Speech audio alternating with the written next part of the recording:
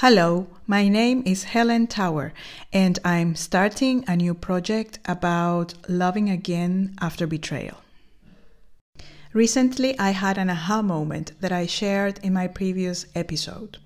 It's about how I don't want to become the toxic person that still comments and lets the pain seep and come out as offenses or judgments or generalizations about a certain group of people because of the pain I endured throughout gaslighting and the affair of my husband with a married coworker. So it's been stronger and stronger in my mind, the thought that love is indeed the ultimate revenge. Now, this is a very tacky phrase, and I just wanted to explain to you why it's not about forgiving and forgetting. It's not about sanctification through suffering. It's not about presenting having been betrayed as something glamorous. It's about really understanding betrayal and what it can do to us and what we can do to feel in control and not let the memory control us.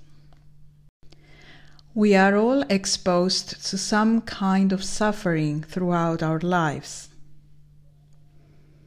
Even when we are fortunate to belong in a so-called privileged group that has been established in our larger community. Different cultures have their own way of sorting their human members into categories. Regardless of allocated labels, there are always members in those classes who are happier than others. Some seem so resilient as they face unthinkable atrocities imposed upon them by other fellow humans or by severe natural disasters. One of the best publicly documented atrocities ever committed by humans is the massive killings of mostly Jews during World War II. Amongst Holocaust survivors, some thrived in spite of what they had endured. Esther Perel, a descendant of two survivors who lost their entire family in the concentration camps, has studied what made some enjoy life beyond mainly surviving. Surprisingly, the way in which our minds and bodies process trauma is less dependent on the degree of the atrocity than we might intuitively imagine. The way in which a person experiences threats to their well-being varies, but the consequences of very diverse attacks follow similar physiological patterns. PTSD, post-trauma syndrome disorder, is the same if you experienced war or you were merely, in quotes, betrayed by a loved one. Suffering cannot be classified into degrees.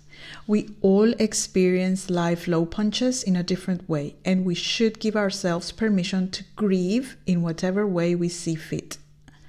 The fact that your ancestors faced genocidal forces doesn't take away the right for you to suffer because your cousin flirted with your fiancé and they decided to have an affair. Your pain is yours, and it is as worthy of belonging into the universe of pain as any other kind of predicament. Dr. Lori Nadell is a reporter later trained as a psychotherapist who used to be sent to cover natural disasters all over the world while she was a TV news reporter in her youth.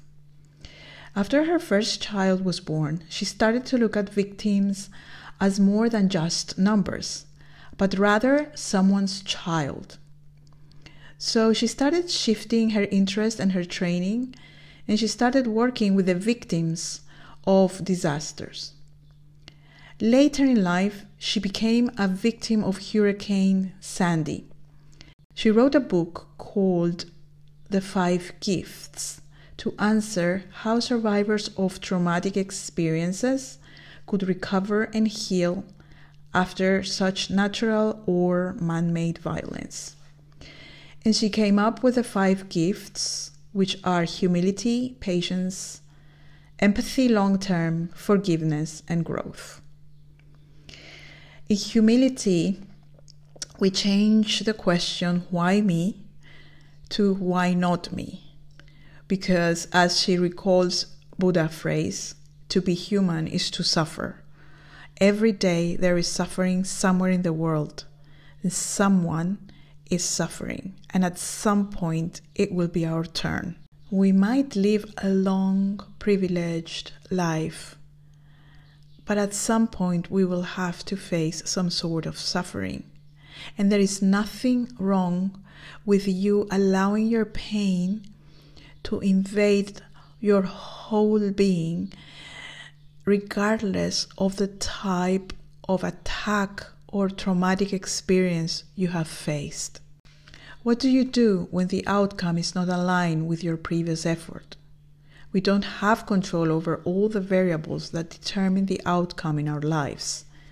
There is death, ailment, war, financial crises, pandemics, and natural disasters to remind us of our own limited power to manage the way our lives will turn out to be.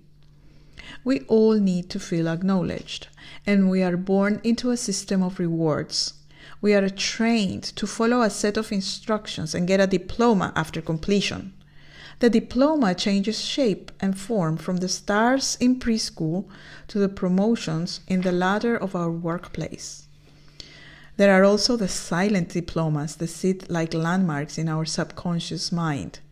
Finding a suitable spouse, getting a dream job, looking a certain way, wearing certain brands, behaving according to rules of etiquette, and so on.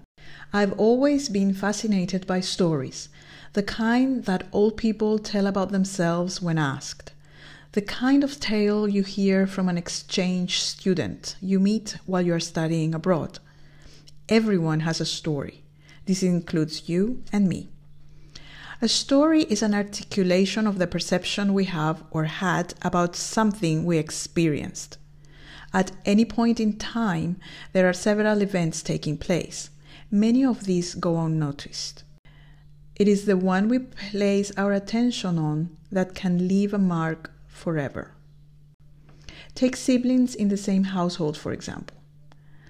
Their memories about events they experienced together are different.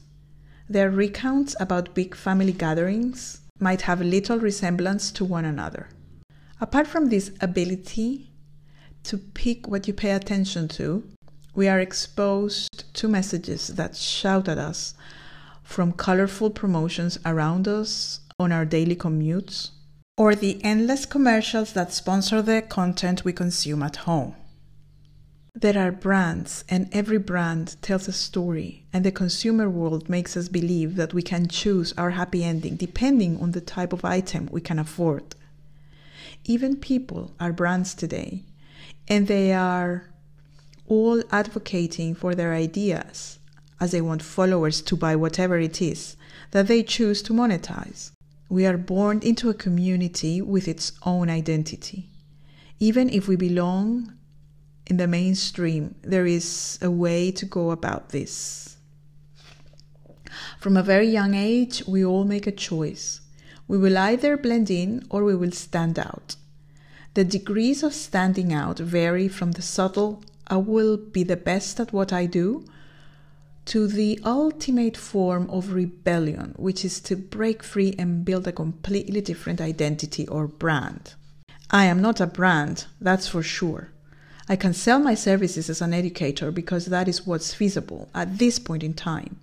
What I've learned is that life happens and it changes us. We take decisions every single day. Some people decide to repeat the way in which they deal with their daily challenges, and others stop to assess their strategy. If your life has felt chaotic, it probably means that you have faced many challenges. The fact that you can stay still as you listen to this podcast means you have done great. You're still here with us in this universe of the living. On the other hand, if you feel your life's being stale, then now it's the time to start moving. You're not a plant, they say. Even plants move. They can grow in a particular direction that best suits their survival. You can do that too. There is no one way to embrace the wholeness of being human. We all live in different places, and we come from different seeds. Those were the seeds that endured the challenges around them. And they grew into a plant that is us. Some of us descend from migrants who moved in search of a better life. The meaning of having a better life depends on what you run away from. It ranges from simple surviving conditions to habitats where we can express our creativity. This summary comes from a place of privilege. It is an attempt to share the learnings from my adult life, from my late teens to my almost mid-50s. 35 years of personal growth that encompass not only understanding the mind, but also the physiology that we are not taught at school and the connection with the invisible forces that are expressed and measured as frequencies. The famous Body, Mind, Spirit trilogy that has also been branded and trending much in the last 20 years. There was no migration fleeing war or famine. I have been fortunate enough to be able to flow and dance to the rhythms life has thrown at me. I hope you'll find some missing pieces to your own puzzle of love and life.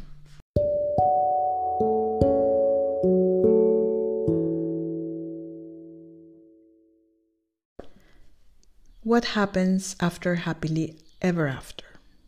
Too many stories were told of a victim princess with a mean stepmother and an absent father who waited obediently until she eventually fell prey of wickedness. And a prince then would appear with a magic ability to awaken her with a kiss. They lived happily ever after they found each other. This is what many young women feel still today, the day they marry. It doesn't come with instructions. No one is taught how to navigate the storms of life. All we know is what we see in our own home or through stories told, written, or performed on stage or screen. Yet we don't grasp that the possibilities are real for us too. An early death, infertility, infidelity, unemployment, and natural disasters are just some of the items on the menu of life. We will not experience them all, certainly not at once. Some live unharmed until much late in life. The reality is that one day you will be harmed, and in pain you will be. What to do? How to act? Is there a way to react? Although subtle messages, our own vision of how life would be, can be turned upside down in a flash, sometimes even not so fast. There are cases of slow damaging the basis of your home, of your life. You built something with a partner or without, and the certainty can suddenly or calmly be removed. What to do? Here's my recipe for you. Love you first thing in the morning. Love you last thing every night. You deserve to be protected from fear, anger, or despair. There's a child in you who suffered, perhaps even as was pampered by a loving daddy or mommy who was doing just their best.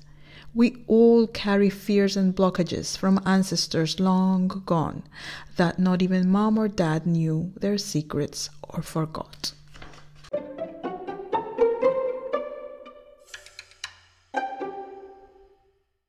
The 50s are the new 30s, and we must bring the joy of just being like those who are 70. In the curve of happiness, we must quickly learn to get to the end of the bottom of the U, the time when joy only increases as time passes by. Accept the old-looking body you see in the mirror and feel blessed for all the ways in which it functions perfectly even after so many years. That heart hasn't failed you a single time since you were conceived, or you wouldn't be listening to this.